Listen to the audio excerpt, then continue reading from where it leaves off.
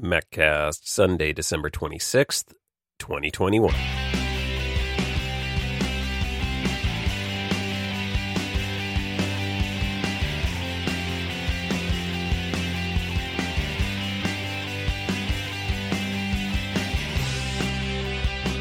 Hey, Mac Geeks, it's time for your MacCast, the show for Mac Geeks by Mac Geeks. I'm Adam, and this is the show where we discuss all things Macintosh. How you doing? Welcome back to the MacCast.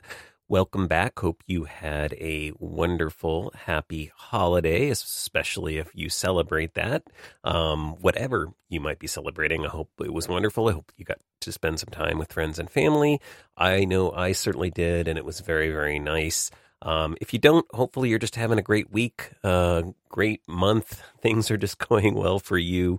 And I'm certainly happy to be back here with you for another episode of Apple and Mac news, hints, tips, tricks, all the goings-ons in our community. I think I coined that phrase now, goings-ons. That's not a real thing, but we're going to say it anyway, I guess. I don't know. It's a weird start to the show. I'm feeling a little bit weird today, I guess. Okay, well, that's how it's going to go. Regardless, we have a ton of Mac news to get into, quite a few things to dig in on, including some potential new processor news. We're going to take a look at what might be next. There's speculation going back and forth. We're going to look at iPhone cameras. We got more on kind of the camera updates we're expecting for the iPhone this year. Some interesting numbers for HomePod that were somewhat surprising.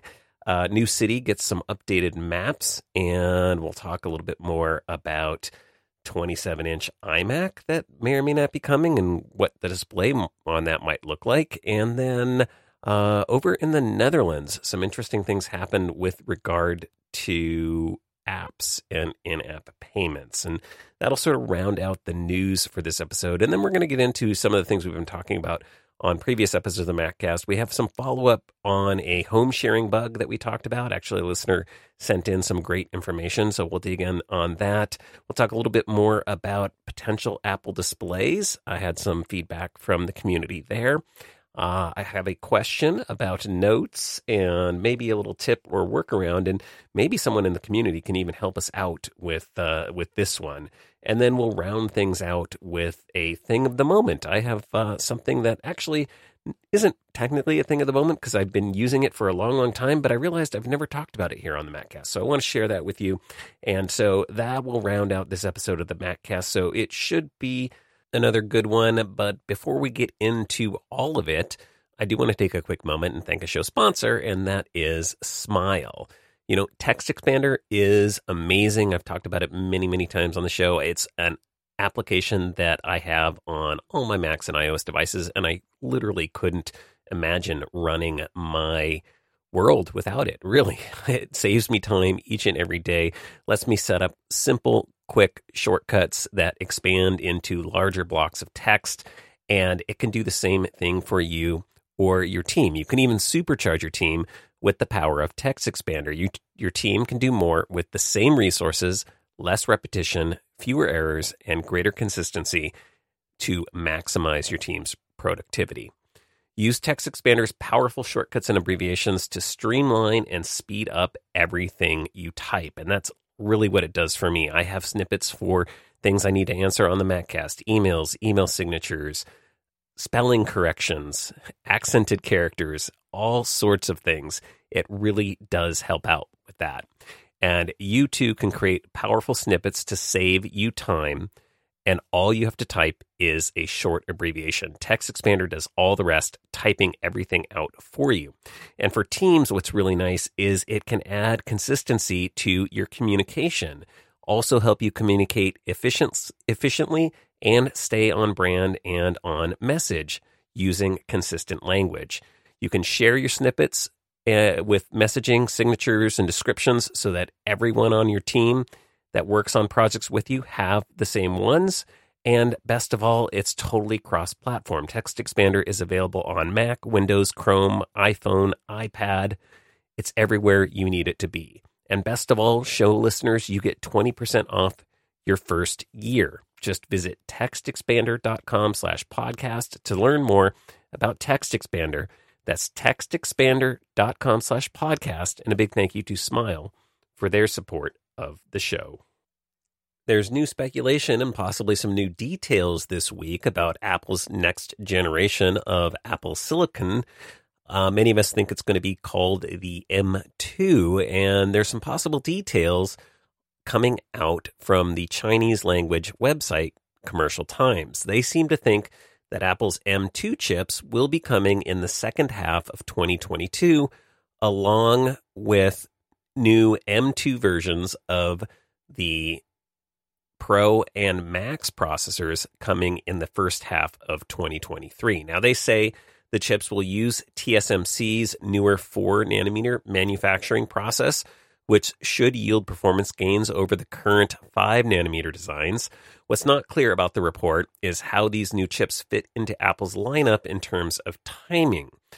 And if you want to think that the M2 Pro and M2 Max versions would be part of the Mac Pro transition to Apple Silicon, then these dates might actually fall outside of Apple's own 2-year deadline. And we've been hearing that there should be some updates coming for the Mac Pro and maybe a new iMac fairly soon, probably in the first half of 2023. So timelines aren't lining up exactly. Commercial Times has sort of had mixed results on Apple rumors, so I'm taking some of this with a grain of salt. I'm going to give you some of my thoughts too here in a moment on where and how these things could fall into the cycle. But Apple has been sort of all over the place in recent years with when and how they launch new Macs, especially the M1s. That's kind of thrown things off. Essentially, we had fall announcements for Apple Silicon in both cases, with the MacBook Air, 13-inch MacBook Pro, and Mac Minis coming in 2020. And then that was followed up, as you likely know, this year with the 14-inch and 16-inch updates for the MacBook Pros in 2021. Now, one exception to that was the release of the 24-inch iMac, which happened earlier this year, back in the spring of 2021. So to me, in terms of timeline, what would make the most sense is for Apple to sort of get back into a regular cycle, or I'd at least like to see them do that. Now, depending upon how supply chain and all these other factors go on, that may not happen, but to me, I can think of kind of an ideal scenario with how things would line up. And that would be that we would get consumer updates in the spring, which we did kind of in the past. So your things like your iMac, your MacBook Air, maybe a MacBook Air, MacBook could be combined into a single unit. And so we'd have that update then. And so like what that would look like this year is that would be the M2 update, right? Because we have the M1 and then the M1 Pro and M1 Max, and the Pro processors are expected to be doubled and quadrupled for the new Mac Pro. And then for the Pro systems, those would come out right around Worldwide Developer Conference in June. So early summer, maybe late spring. So Mac Pro and then maybe iMac Pro. You know, the 27-inch iMac is rumored to be coming again probably this quarter, or in the first quarter rather, of 2023, which we're fast approaching, I guess. And so we could be off a little bit this year, but if they could get into that cycle where the Pro systems come out around June, and that was, again, something that they have kind of done in the past. It's never been super consistent, but if you go back and look at the timings, they have been known to do that. And that feels like a natural progression or a natural time to launch the Pro systems, because folks at Worldwide Developer Conference, a lot of those people are the ones who are buying those systems. And then we keep the fall like we always have, or have in the past, for the Pro laptop updates. So your MacBook Pros, which is like what happened this year. So if we wait another year cycle, then we could have the M2 Pro and M2 Max coming out in those machines. And then the beefy Pro versions would happen the next year in June, even though we'd have an M3 update in the spring. So it feels a little bit weird, but it kind of makes sense because even though the M2 designation would sort of fall behind a little bit when we get to the Pros, it really doesn't, because you're talking about, a Pro Max or a Pro and a Max processor with, double the cores of the Pro Max, double or quadruple the cores of the Pro and Max systems, if that makes sense. So that's kind of how I see that lining up, and would like to see those things falling. Branding gets a little bit weird again because the Pro systems are getting kind of an older naming, so maybe Apple would have to address that in some way. But, it feels like they're going to launch the Pro processors with the notebooks first and then bring them to the desktops. So that's just how I'm thinking about it. I'd love to know what you think about that idea. But this year, it looks like that might not happen. I think we're going to get a Mac Pro and an iMac Pro sometime in the first half of the year, even though this report seems to indicate it would be a little bit different. So I'm taking this one with a grain of salt. Those are just my opinions. I'd love for you to share yours. Just shoot me an email, send me an audio comment, maccast@gmail.com. Now, something else interesting with the potential Mac Pro update that, again, I'm expecting to happen in the first half of 2023 is that there are rumors this week also, or reports this week, that Apple is still planning on delivering at least one more version of the Mac Pro with an Intel processor, with Intel processors in them. According to the report, the designs would include both a completely redesigned Mac Pro with Apple Silicon, but also one that is an update of the existing design, just with new Intel Xeon scalable processors. And you might think, like I did at first, well, that's weird. Why would Apple be doing that? Or why is that even in consideration? Why wouldn't we just transition straight to Apple Silicon? It's going to be amazing performance, amazing all the way around based on, the results of the M1 Pro and M1 Max chips.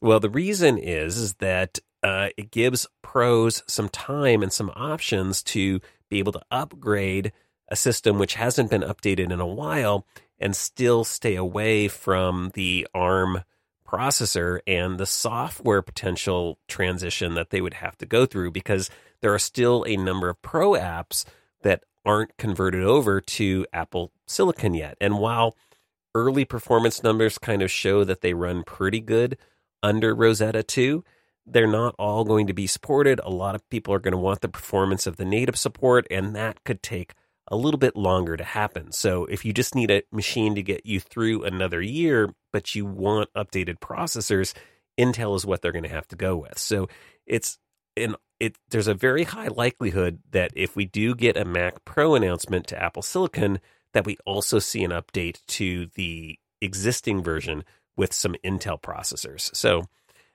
I would not be shocked to see that happening, and that's what we're kind of hearing in the rumor mill at this point.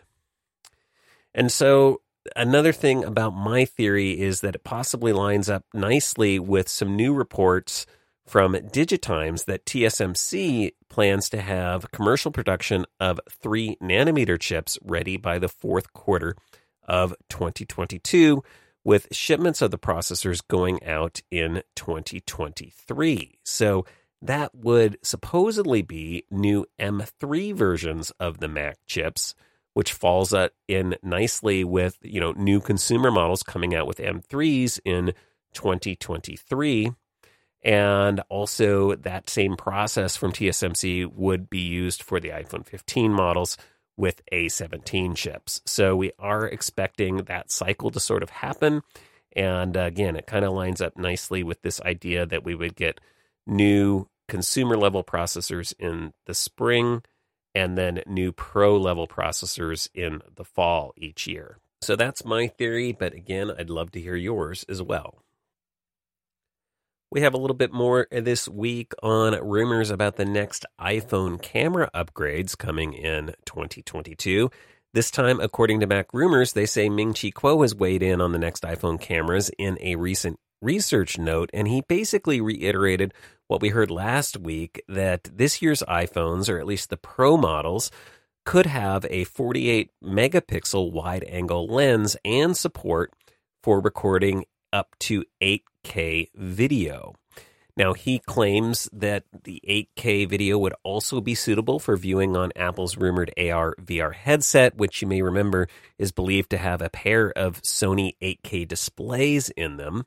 Now, reportedly, the cameras would use a technique called pixel binning to support both 48 megapixel and 12 megapixel options. And the reason is that just cramming more megapixels into a sensor doesn't necessarily make it better for all conditions, especially like lower lighting levels. So this could actually adapt and use a 48 megapixel when it's in ideal conditions, but then go down to say like 12 megapixel for low light situations, maintaining quality. So, it's not a one for one sort of thing. And that's just worth noting. They are thinking about that. So that's a good thing. Looking forward, Kuo also has reiterated a rumor we've heard before that Apple will eventually introduce a periscope lens. This is a lens technique where basically they put additional lenses inside the body of the phone, and it's used to provide better optical zoom without compromising the compact design, right? You can only fit so much in the width of the device, but if you go at another angle, you can do a lot more. So you'd have this periscope lens inside there. Some other phone makers actually have this. That's how they get things like a 10x optical zoom on a very thin phone.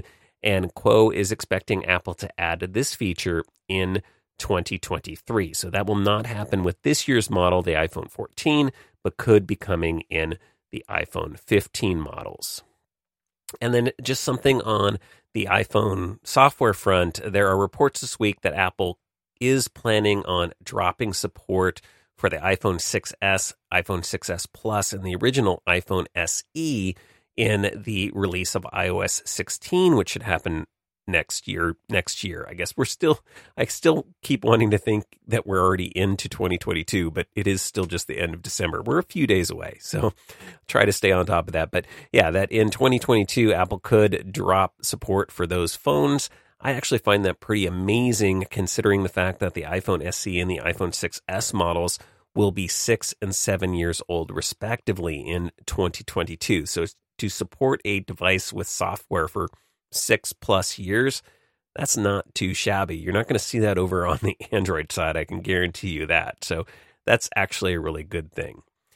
And then finally, on the iPhone display front, we have reports this week from the Elec, who is claiming that the Pro versions of the iPhone 14 will feature LTPO OLED panels with a punch hole design, supposedly being supplied by Samsung and LG. That would essentially mean that this year could be the year that Apple ditches the distinctive notch, although my opinion is they might just stick with it because I think people have gotten over it, and it definitely is a distinctive design. When you look at a device in someone's hand, especially when you just see an all-screen front, it's hard to tell one from the other without, looking a little bit more closely. But you see that notch and you know instantly that that is an iPhone. It's very distinctive. And I know that other phones have notches, but a lot of them have started to ditch that for the punch hole design. And there's a lot of debate on which people think is better, because the notch just sort of blends into the menu bar in a lot of situations. And frankly, I don't even notice it. But they're thinking Apple could go to this punch hole design. One challenge with that, of course, is Face ID and the TrueDepth camera system. So even though you have the camera hole there, you have all the other sensors that you need for TrueDepth. So theory there is that Apple would move that stuff to under display technology. The question is, can they pull it off with the same level of accuracy? Because it does prove to bring some additional challenges to the tech. So we'll have to see if that's a direction that Apple moves in. I'd be curious to know, what's your vote? Do you care about the notch anymore? Do you want it gone? What if it was just slimmer? Is punch hole better? Again, my opinion is the notch has never bothered me. We have notches on our Macs now, as a matter of fact, so it's becoming even more of an Apple sort of thing in terms of branding. Is that worth it? Is it worth keeping the notch even just for that? Or, do we want more screen real estate, even if we've got a little pinhole punched through the display? I think ultimately I'd like to see Apple just move to under display technology for all of it. And I know that's something they've been working on for years now. I'd have to go back and check my notes, but I can almost think that we talked about that more than patents that Apple had related to that technology more than maybe 10 years ago. They were going to even have a way for like the entire display to be a camera. They were looking into that kind of technology way back. So there could be other ways to go. We're maybe just not there yet. And Apple tends to wait to get the technology they want rather than just rushing into the current sort of trends. But Apple's changed a little bit lately, and they've made some different decisions, so it'll be interesting to see what they ultimately do. I have to say, things seemed pretty grim for the HomePod in the early days, and especially when Apple's smart speaker was discontinued, or at least the full-size version of the HomePod was discontinued. It didn't look too good, other than the fact that they did bring in a lower-priced version. Now, Apple's high-end, pricey $300 plus speaker really had failed to make inroads into a very crowded, as you know, speaker market dominated by Amazon and their sub $50 Echo. But we know that that never had the quality that Apple's speaker did. It just didn't seem to resonate with consumers. Also, at the time, we had a lot of the debate about Siri maybe not being as good as Alexa. I guess that debate still goes on probably today, but I have to say, I think Siri's gotten a lot better at a lot of things. Plus, Apple introduced the sub $1 HomePod Mini, and while it's not dominating by any sense of the word, it turns out that seemed to have helped Apple's prospects quite a bit, because this week we have new data from Strategy Analytics that says that Apple's HomePod Mini managed to almost double the company's market share in the smart speaker market. They think that Apple shipped as many as 4 million HomePods in the third quarter of 2021. And I have to imagine they shipped a lot more in the fourth quarter with the holidays and those new colors that are out there. But, you know, given that they maybe shipped 4 million HomePods in the third quarter of 2021, that would actually give Apple a 10.2 share of the global combined smart speaker and smart screen market. And smart screen, we're talking about things like the Amazon Echo, so a smart speaker with a screen attached to it, basically. So Apple is able to get that with just a smart speaker. They don't even have a smart screen in the game, at least not yet.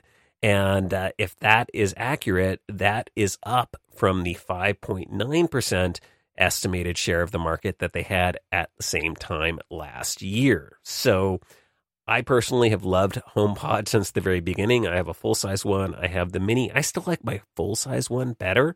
I think it's better technology. It's got way more speakers. It sounds way better. It's louder, but obviously much more pricey, right? I can get 3 HomePod minis for the price of that one speaker. So I love my HomePod mini too. Don't get me wrong. I have it in my office. I listen to it every single day. Use Siri all the time on it. And again, super convenient. And especially if you're in the Apple ecosystem, I think it is the best way to go. I had an Echo and never really stuck with me, but that was just my personal preference. So HomePod, making inroads, gaining some share in the smart speaker space. We'll have to wait and see what Apple does next with HomePod. Maybe, bullied by the success of the HomePod Mini, maybe they bring back a full-size HomePod or at least expand the line out into a fuller range. I've never thought that the smart screen smart speaker was ever a thing that I would be interested in, but sounds like it's gaining some popularity. So who knows? Maybe Apple will even move into that market. I know we've had a lot of rumors regarding that, but only time will tell. Good news for you folks in Philly this week. Apple expanded its 3D landmarks in Maps to Philadelphia. That makes Philly the 7th city to get the feature, following London, Los Angeles, New York, San Diego, San Francisco, and Washington, D.C. It's really cool. If you have that in your area, you can zoom in and get really cool information and 3D models of various landmarks throughout your city. And Apple is planning to continue to roll that out. It's an additional part of, I think, iOS 15. And continues on their enhancements that they've been doing across the board to Apple Maps. So again, I think Apple Maps keeps getting better and better.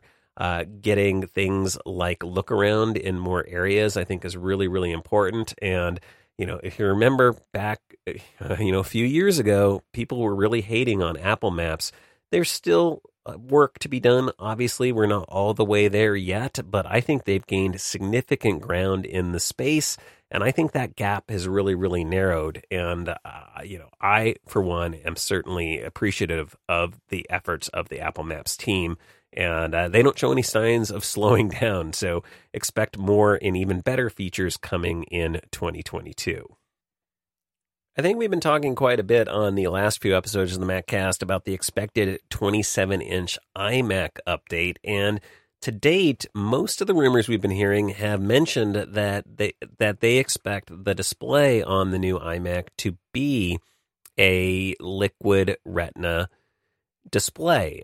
Basically, that it would have 120 hertz refresh rate and it would use mini LED backlighting. Well, now there seems to be a little bit of debate, or at least conflict from one source that says it may not have mini LED backlighting. DigiTimes says that component suppliers are already sending out shipments of component parts for the rumored upcoming 27-inch iMac, but their initial report mentioned that the iMac would have a mini LED display, and then later they came back and corrected it to just say it would have a quote-unquote standard LCD display. Now, as we covered last week, analyst Ross Young thinks that the iMac will use mini LED backlighting, and he reconfirmed that belief this week after this DigiTimes report surfaced. Now, the DigiTimes report also mentioned that Apple plans to offer the 27-inch iMac in various colors, which seems to allude to it having colors matching maybe the 24-inch iMac. They didn't talk about what the colors would be. Apple could also go a different route and go with a different color palette. Maybe they go bright all the way across the board. Honestly, as we've discussed here, a lot of the rumors, especially if it's going to have a ProMotion Liquid XDR display, would indicate that it would be more targeted at a pro level user. So many people are thinking the 27-inch iMac could be the update to the iMac Pro, with the 24-inch model being the consumer version. And so if they went with a Pro model, I would think it would have more Pro colors, and that tends to be silver and space gray, maybe a gold or a bronze or something like that. And there were previous rumors that said that the 27-inch iMac would have black bezels, not white bezels. And again, that would be something I think very important for Pro users. They're not going to want a display with white bezels on them. That could really, harm the demand, I would think. So I started thinking about this, and I didn't read about this in any of the rumors, but I say, why couldn't it be both? That maybe these rumors are getting a little bit mixed up, and really what Apple is planning to do is bring a 27-inch iMac update along with the 27-inch iMac Pro update. And who knows if they would wait on the Pro update and bring that out alongside the Mac Pro, and then maybe this event that we're expecting, in April-May timeframe, March, April, May, sometime there, would be just an update to the 24-inch iMac, adding in a 27-inch iMac, larger display, a traditional LCD, M1 processors, maybe ramped up a little bit or cranked up a little bit. And then we could still get a Pro version that came in silver and space gray with the mini LED ProMotion Liquid Retina display and M1 Pro, M1 Max chips in it, right? So best of both worlds, we kind of get it all. And again, none of the rumors have pointed in that direction. I think what most people are thinking is that DigiTimes is just off on this one, and that what we are going to get is a 27-inch iMac, basically an iMac Pro, with the ProMotion display. So we'll have to wait and see what ultimately happens. Probably not very long, because it's sounding like it'll happen in the first half of 2022. And then finally in the news for this week, the Dutch say that Apple must offer alternative in-app payment methods, at least for dating apps, which feels oddly specific. All right, but okay. We'll go with it. The Authority for Consumer Markets, the ACM, ruled that Apple must allow dating apps to offer alternatives to Apple's own in-app payment system or face heavy fines. The ruling says that Apple has 2 months to comply, and that if they don't, they could face fines of 5 million euros per week, up to a maximum of 50 million euros. So this is kind of a serious thing. This just happened, so we'll have to wait to see how Apple responds. But in the ruling, the Dutch organization says, quote, some app providers are dependent on Apple's App Store, and Apple takes advantage of that dependency. Apple has special responsibilities because of its dominant position. That's why Apple needs to take seriously the interests of app providers too and set reasonable conditions. The ACM has actually been looking into Apple's App Store practices since 2019. Originally, I think they had intended to have this ruling be a little bit broader, but ultimately it looks like they scaled back their investigation to just focus on dating apps. I don't know if that's because that's where the original complaints came from, but ultimately that's what they landed on. This single ruling, I have to imagine that it would be much easier for Apple to comply with this if they just changed the policies and opened it up across the board. Now, I don't know, and it's not clear if this falls in line with some of the other changes they're going to have to make with regards to the whole Epic lawsuit, where they have to allow links to payment methods outside the app, or if the Dutch ruling specifically says that they have to provide in-app alternative options, which could be a point of clarification. Like I said, this report just came out, so we'll be digging into this a little bit more and following up on future episodes. And again, we'll probably be talking next episode about Apple's response to this. We'll have to wait and see. But with that, that is going to do it for the news for this week. This podcast is sponsored by BetterHelp Online Therapy.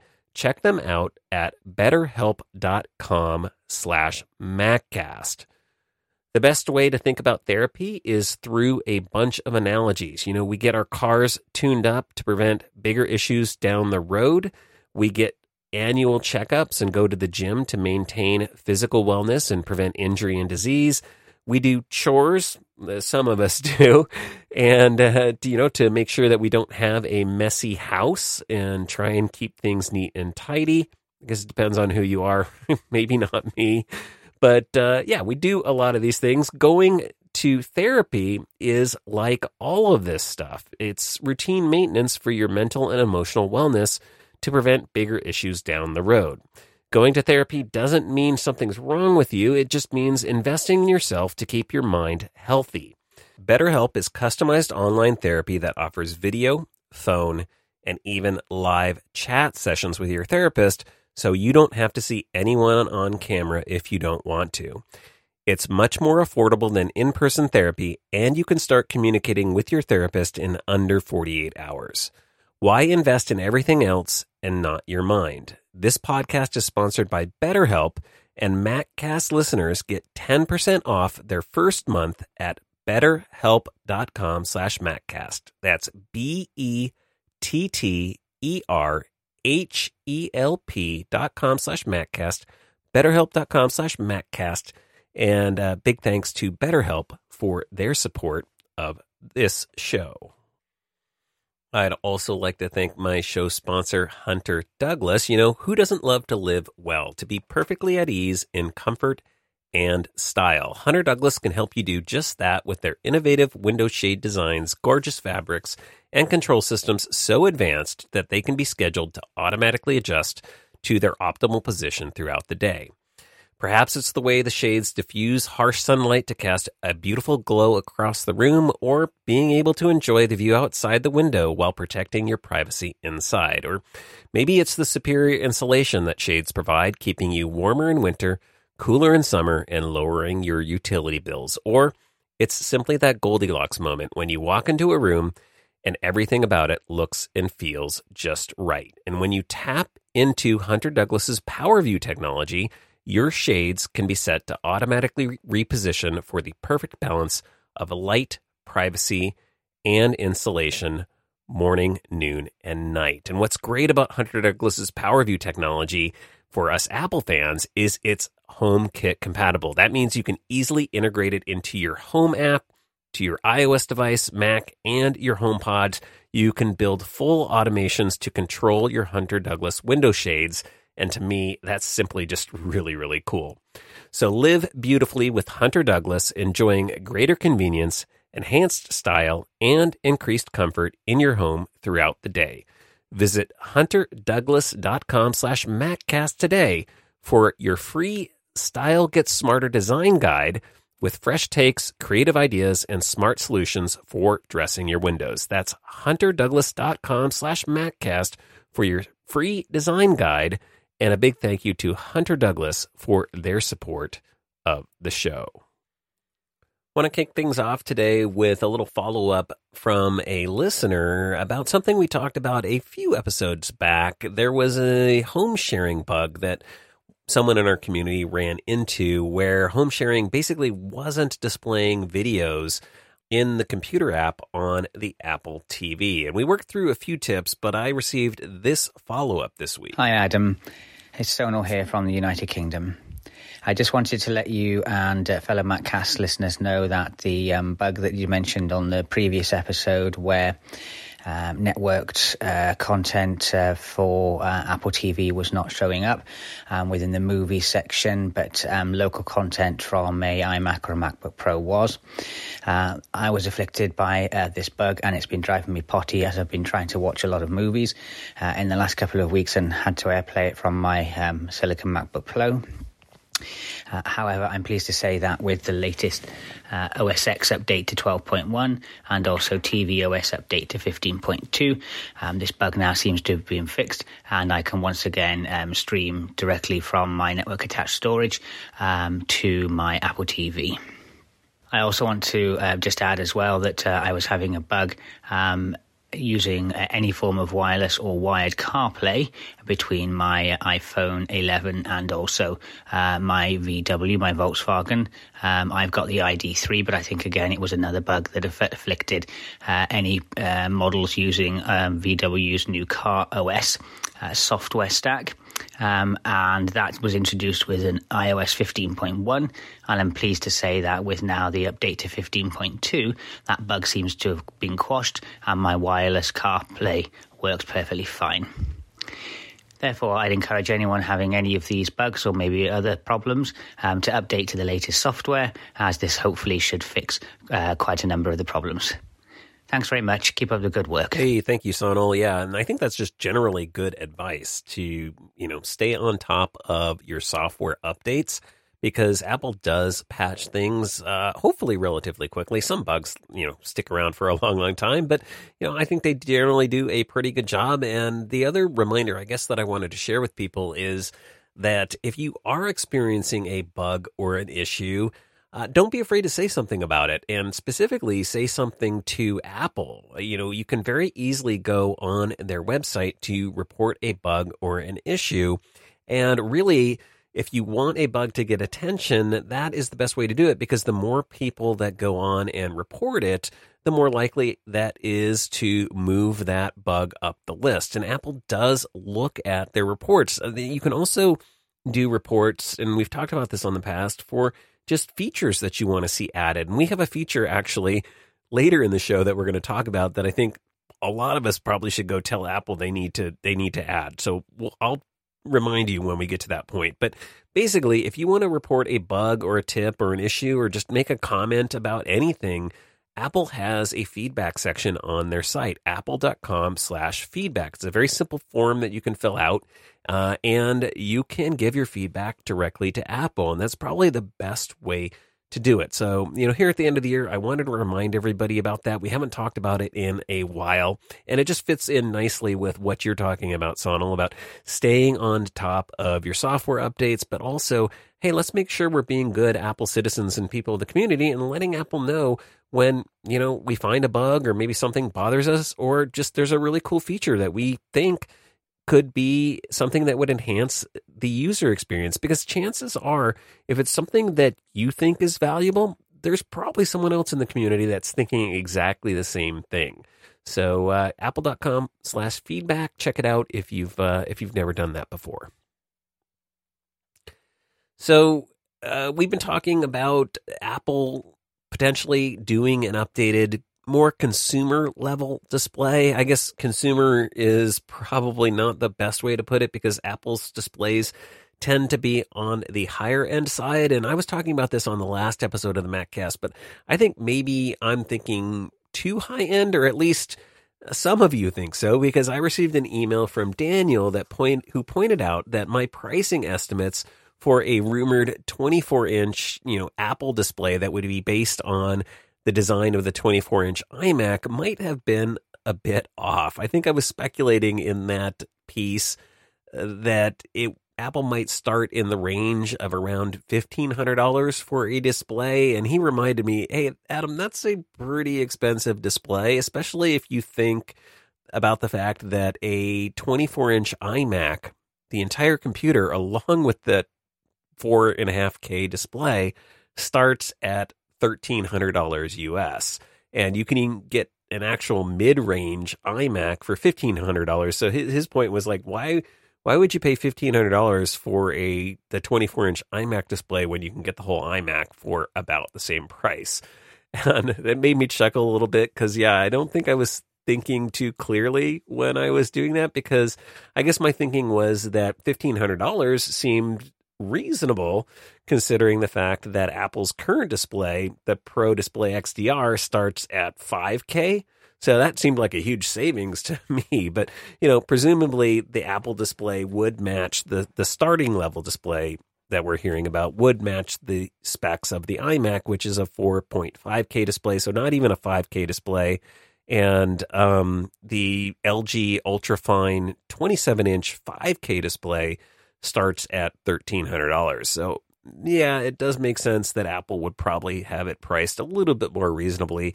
If we remember back to when Apple did have displays like the Thunderbolt display and the LCD cinema display or LED cinema display, they started around $1,000, I think $999. So, Daniel, as you point out, that's more likely to be maybe a price point that Apple starts at. It's possible that with a 24-inch model and it being a sub 5K resolution, the price point might even be lower. In the email, Daniel mentions he would hope that Apple could have a display starting around $500, which would be amazing. That feels to me like a price point that maybe is too low for Apple. We've never seen them do I should never say never because you got to go way, way back. But it's been a while since Apple did a sub $1,000 display that I'm aware of. So, I think somewhere in that range could be where we start off.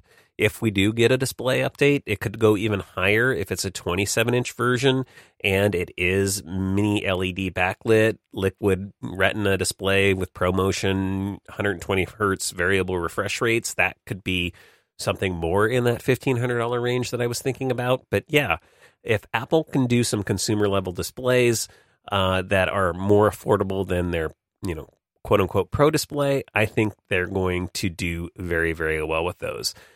It almost does, though, as I was thinking about this, it almost does make you think or wish that Apple would go back to supporting using an iMac as a display. They had, a display mode on iMacs, I think back in 2011, where you could actually turn your iMac into a display. And I honestly knew some folks who would buy two iMacs and have one that they just used as a display because they were professionals, and it provided not only a great display, but if one iMac died, they had literally another exact copy backup 27-inch iMac, which, for the price was a pretty good deal. So if Apple did bring back Target Display Mode, Daniel, I think, my price would be totally out there, because why wouldn't you just buy another iMac? That would make perfect sense.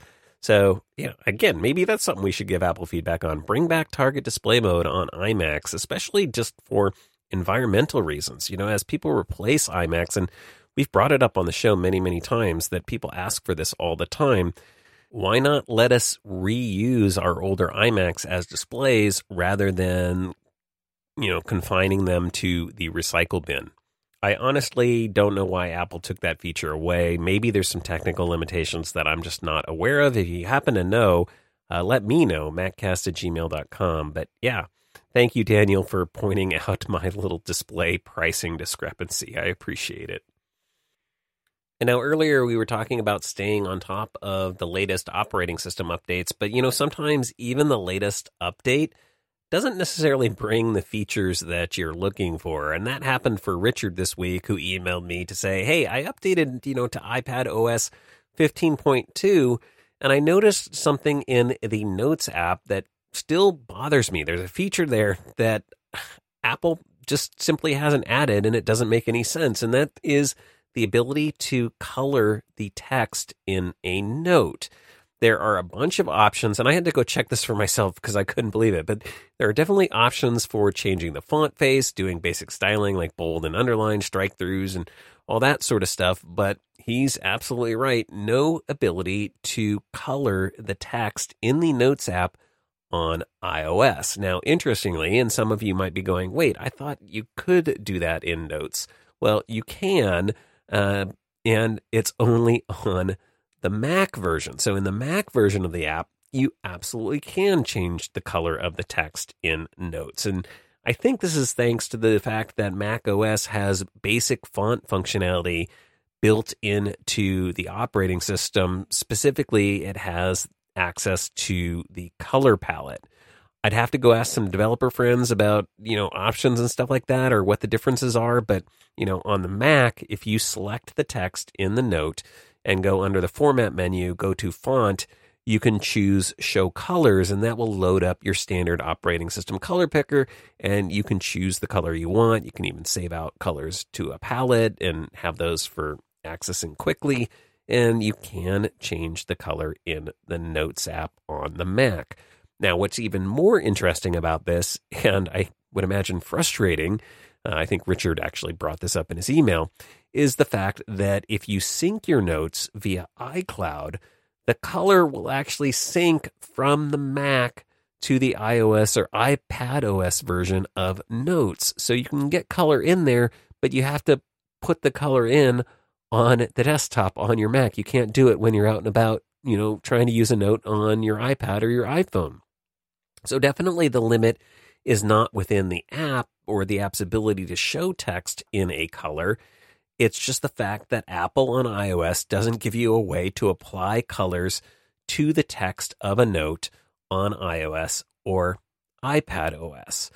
But that got me thinking, because the fact that you can do this, you can use colors on the Mac, provides a potential workaround that, Richard, this might work for you to get colors in Notes on iOS. And the thing that I thought of is you could just create a note on the Mac with the colors you want. So maybe type the names of the colors and then select them and apply those colors to that text. So you would have, red, blue, green, purple, whatever colors you want, and then just make the red text red and the word blue, blue, and the word green, green, and just create a note called colors or something like that. And then sync that through iCloud to iOS or iPad OS. And then from there, if you want to apply color to a text, what you could do is jump over to that colors note. You can select and copy the color that you want, the text with the color applied to it, then paste it into the note where you want to use it, and then just edit that text, and that text will stay that color. I actually tried this on my iPad, and it worked just fine. Now, granted, it is inefficient. It's a very hacky workaround, but it's a workaround nonetheless. So it's a way to do it with the current Notes app. I'm sure many others will point out that there are also a ton of really great third-party Notes apps that sync between Mac and iOS. So you could just find an alternative app that allows you to do colored text. But I get it that a lot of people like to use the built-in stuff. It's already there. It's just convenient. It doesn't cost anything more. There's no subscriptions to deal with. It's just built in. It's integrated in a lot of ways, and so it's super, super handy. But why Apple doesn't have this feature in iOS is baffling, but another great example, as I pointed out earlier, of a time to maybe for a lot of us to go give feedback to Apple at apple.com/feedback and say, hey, give us colored text in iOS and iPadOS. It's on the Mac. Why isn't it there? This is really weird, Apple. It just feels really inconsistent and odd, right? I would definitely agree with that, and I think Richard pointed that out in his email. So thank you for your email, Richard. Hopefully this little workaround is something that can work for you for now, but hopefully, again, Apple will change this and update this maybe in iPadOS 15.3. We could hope, right? All right, I have one more thing for you in the show today, and that is a thing of the moment. Speaking of colors, my pick is actually a color picker and palette for the Mac. It's called SIP, S-I-P, and I don't know if that stands for anything. sipapp.io is the link. I'll have a link to it in the show notes at maccast.com. But this handy little utility actually gives you a little menu bar item that allows you to go in and create color palettes and select and save colors into those palettes so you can use them in your Mac apps. So it's great for designers. It's great for developers like myself who, are building palettes for different websites and stuff like that. It integrates with your apps like Photoshop and Illustrator, Xcode, Sublime Text, all your favorite text editors. It has support for a bunch of the various color formats, including hex and RGB, HSB, all of them. The palettes have this great little dock that is a tiny palette that can sit on the side of your display, and you can have all of them there for quick access. You can control where it shows up on your screen, but it's really minute and kind of out of the way. And so when you're switching between different apps, you can go in and you can pick colors. You can add colors using the color wheels, color picker. I often am just sampling colors from palettes that I find, and it's really great. I create palettes for all my clients when I'm working on a website. It has keyboard shortcuts that allow you to quickly access and add those colors, use those colors, update them. You can create your own custom names, all that sort of stuff. It even has a built-in contrast checker. So if you're a web developer like me, you can make sure, an app developer as well, you can make sure that your colors meet accessibility standards, that they're high enough contrast off of each other that you make them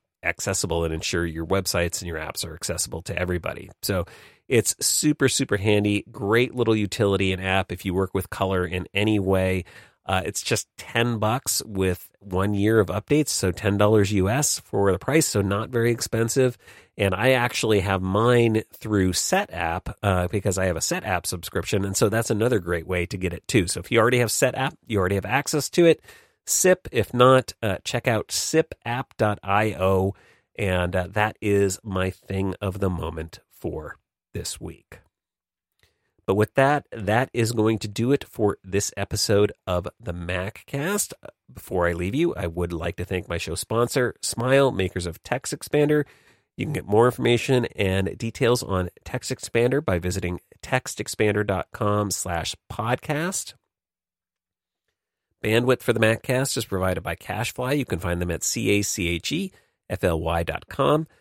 And all advertising on the MacCast is handled by Backbeat Media. They are at backbeatmedia.com.